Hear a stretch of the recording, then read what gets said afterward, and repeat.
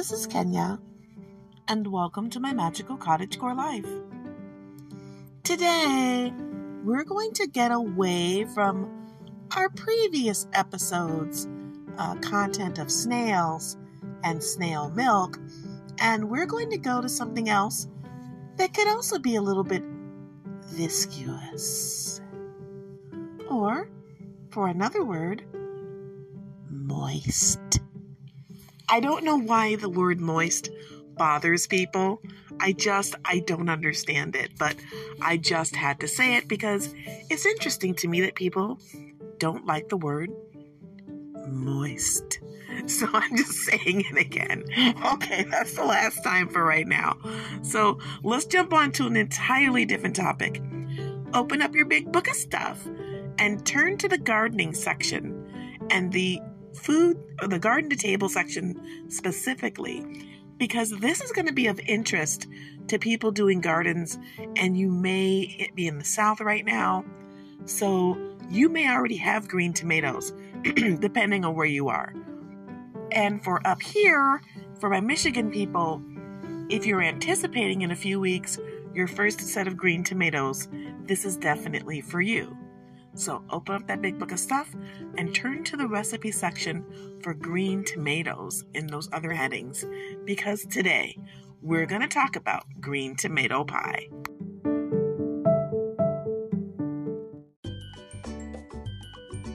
Today's episode is brought to you by My Magical Cottagecore Life, the Quick Recipe Book.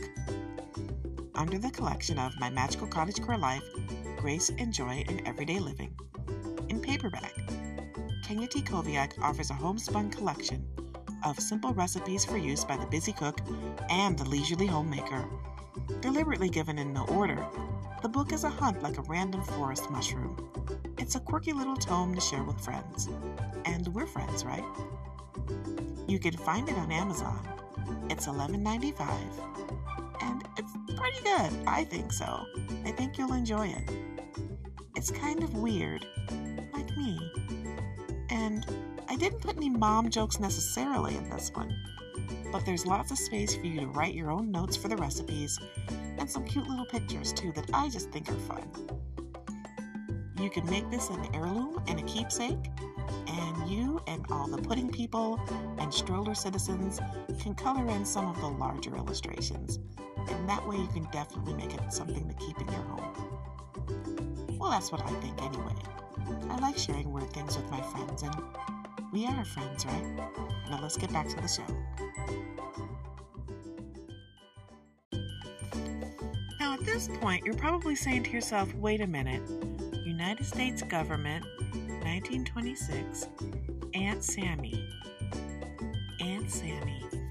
Why does that sound like something? If you're thinking Uncle Sam, you'd be correct. So I'm guessing that Uncle Sam had a wife, and this is Aunt Sammy. Or a sister, you never know. So, I'm guessing that's where the name came from. So when we're looking at this recipe, we have to remember that some of the things that they're using are traditional, and some of the things that they're using you might not use now. Like some people don't use cornstarch any longer. They use other things when they're cooking, like, artificial thickeners. But personally, I still use cornstarch when I'm thickening things. So if you use something like thick, and those of you who are taking care of people who have to ingest their food in a liquid form will understand what I mean by talking about the food additive called thick. If you're using that, you could definitely use it in this, but I would recommend going with the old school way with the cornstarch.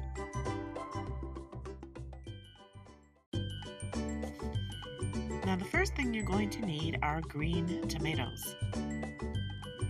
I mean, it seems like it's pretty obvious, but I want to make sure we're all on the same page. And when I mean green tomatoes, I mean green tomatoes that are not yet ripe. Why am I saying this? Because there are tomatoes that when they become ripe are green. Perfect example. the green striped tomato.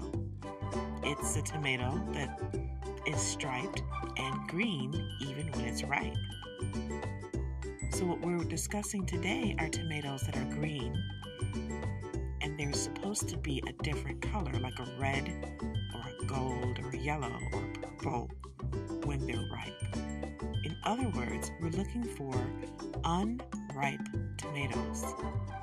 Green tomatoes, the same kind of tomatoes you use when you're making fried green tomatoes. So please, use unripened green tomatoes. I think German heirloom might be the best though, because they're nice and thick and meaty. But it's up to you what kind you want to use. Another thing you want to look out for is that you want this to be about a medium tomato. No giant big beefsteak tomatoes, please. Medium, like an early girl or maybe a best boy, the small, no super sweet 100s. Don't get those teeny tiny tomatoes. While I love them, they're too small for this recipe. You'd be chopping and cutting forever, and you won't get the same consistency. Because after going through this, I know I'm going to cook this as soon as my garden comes into fruition, and I'll let you know how it is. But I know that you're going to need a decent sized tomato.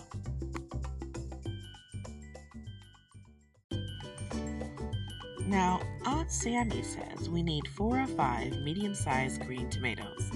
Okay, we can do that. Then we're also going to need 1/2 of a lemon, sliced very thin. Now, you can just about tell where this is going, right?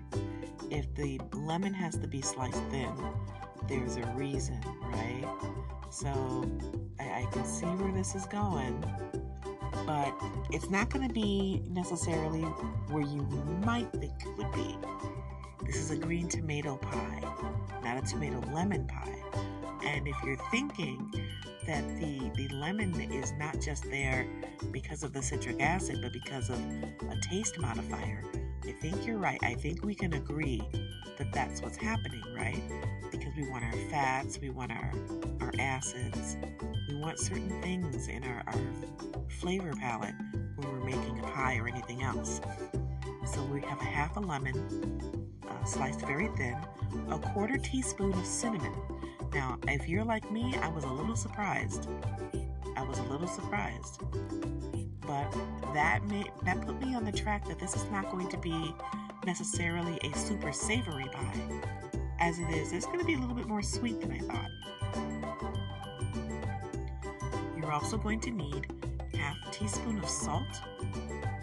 Of course, if you're low sodium, you can use a salt substitute.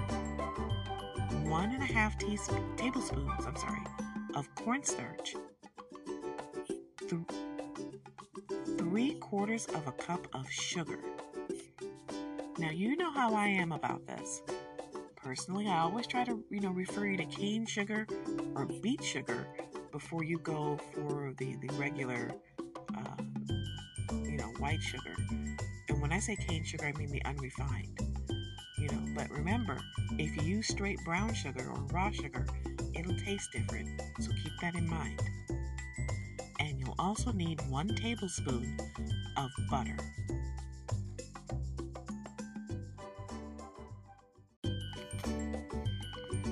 So I know that it starts off with the instructions about slicing and everything, but I'm going to add an instruction. Before you slice the tomato, wash the tomato. Don't just stick things in your mouth without washing them. We are growing things in the dirt on the vine. So if you're taking it from your garden, wash it off. You don't know. A ladybug could have licked it. And bugs do urinate sometimes, certain ones. They excrete fluids. So wash it off. I'm just as earthy as the next person, at least if you don't have access to water, that's another issue. But wash that bad boy off. Wash them off. Then slice the tomatoes. Now, as you know, when we slice tomatoes, we also core the tomato. So take the green part out, take the little area where the bloom was, cut a little piece of that out, cut where the stem attached to it, so that you have a nice non-tough tomato there. So you're going to slice your tomatoes and heat them slowly in a saucepan with the lemon. Now you're going to add your lemons, your salt, your sugar, and your cinnamon. And you're going to, really slowly heat them up for a while until the tomatoes are tender. Now don't just stick your finger in there and start poking, because that's how you burn yourself. I'm not picking on you. I did this once when I was first learning to cook, and I was heating up an apple pie filling that I wanted to make a quick pie with at that time. And I just put my finger in to see if it was actually getting soft. And I learned a valuable lesson. So I'm speaking from experience. Now on the side, you're going to mix together your butter and your cornstarch, okay? And what you want to do is just basically just mix it up. Your butter, if you can do it, make sure it's a little soft. Whenever we're working with butter, unless it tells you to make it cold, you always want it to be at least at room temperature. So this shouldn't be that difficult. Mix them together, and then you're going to add it to your tomatoes, all right? And you're going to cook that down until the cornstarch is not tasting raw. You'll be able to tell. Once you get to that point, remove it from heat. Now this is important. It doesn't just say turn off the fire. You need to take it off of the fire. Keep it away from the hot surfaces of the stove. This will affect your recipe, your ability to follow directions. Now you're going to line a pie tin with pastry, is what they're saying. Just throw a crust in there. There's a recipe for crust in our older episodes. I might give it to you again, but there's a recipe for pie crust. Or you can just buy pie crust ready-made, or you can make it. And then you're going to bake that for about 12 minutes. And it says in a moderately hot oven until a delicate color appears. Basically, we're looking at 250 to 300 degrees, for about 12 minutes. You could use 350, but I think that's playing it fast and loose, because sometimes our ovens do what they want to do, and we don't want to just, do stuff, and then next thing you know, we have a burned crust. So you want to keep an eye on that. I remember someone once said, I think it was somebody's mom, I can't remember who it was, but you can't cook sitting down. So don't just run around and go sit down and get on the internet and start Googling stuff like, my podcast, and try to find stuff to get into and then let your pie burn. Don't do that, okay? Okay.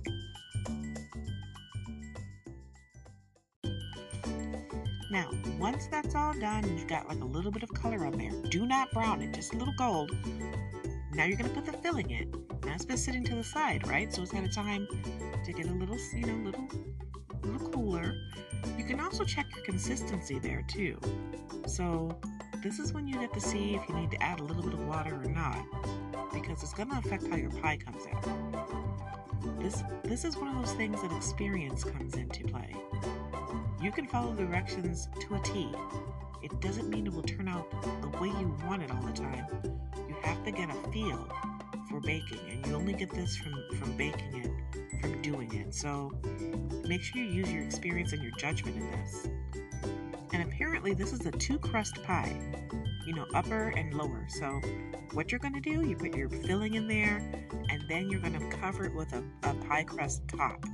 So more pie crust, but this one hasn't been, cooked yet. And you want to be careful, because when you do this, you want to moisten the edges and press it together so that it holds together, okay? Because you want to cover it all. Now I was taught by my mom when we were making sweet potato pies to use our forks and flour, and you can press that pie into each other with your fork, and that also makes a design around the edge. So use the tines of the fork if you want a little bit of decoration, okay? And for me, I always put a little vent in there just in case so it doesn't bubble over. And you're going to bake this about 12 minutes in a hot oven. I'm going to say about probably 350. They don't give you a temperature, but I'm going to say 350 until the upper crust is done. Remember, the lower crust is already done, the filling's already done. You're just getting that upper crust done. if you want, you could add an egg wash. They're not saying that, I'm saying that. And that'll also help you just in case your oven might cook it a little faster than you want. Now, once it's done, if it says if there's not enough liquid in the tomatoes to cook them, add a little water when you're stewing them. Now, you see how they wait till the end to say you should add water when you're cooking just in case? See there? That's why I said you want to check your tomatoes to make sure there's enough liquid so it's not just this big glob of chunky, gooey tomato, you know? I mean, I'd check it first.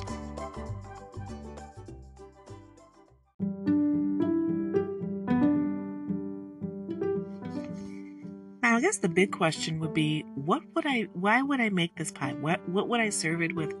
What meal does this go with? Who am I making this for? Well, you could make it for vegetarians, but you can't make it for vegans because of the butter.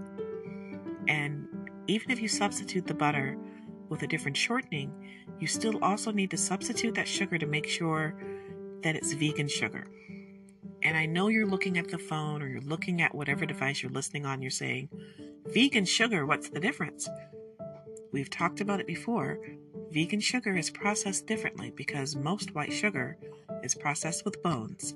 So that's why it's vegan sugar. So if you want to veganize, I guess, if that's a word, this recipe, then those are a couple of the things you need to do. What would I serve this with, or who would I serve this to? I would probably serve it for a food forest or a farm to table kind of supper to let people see that you can use those green tomatoes, because there's a glut that comes in the beginning with the first few tomatoes if you have those really prolific plants, and they just all come at once, and you may not be able to wait until they're all red. Some people make salsa verde, they do things with the green tomatoes, but this is something different.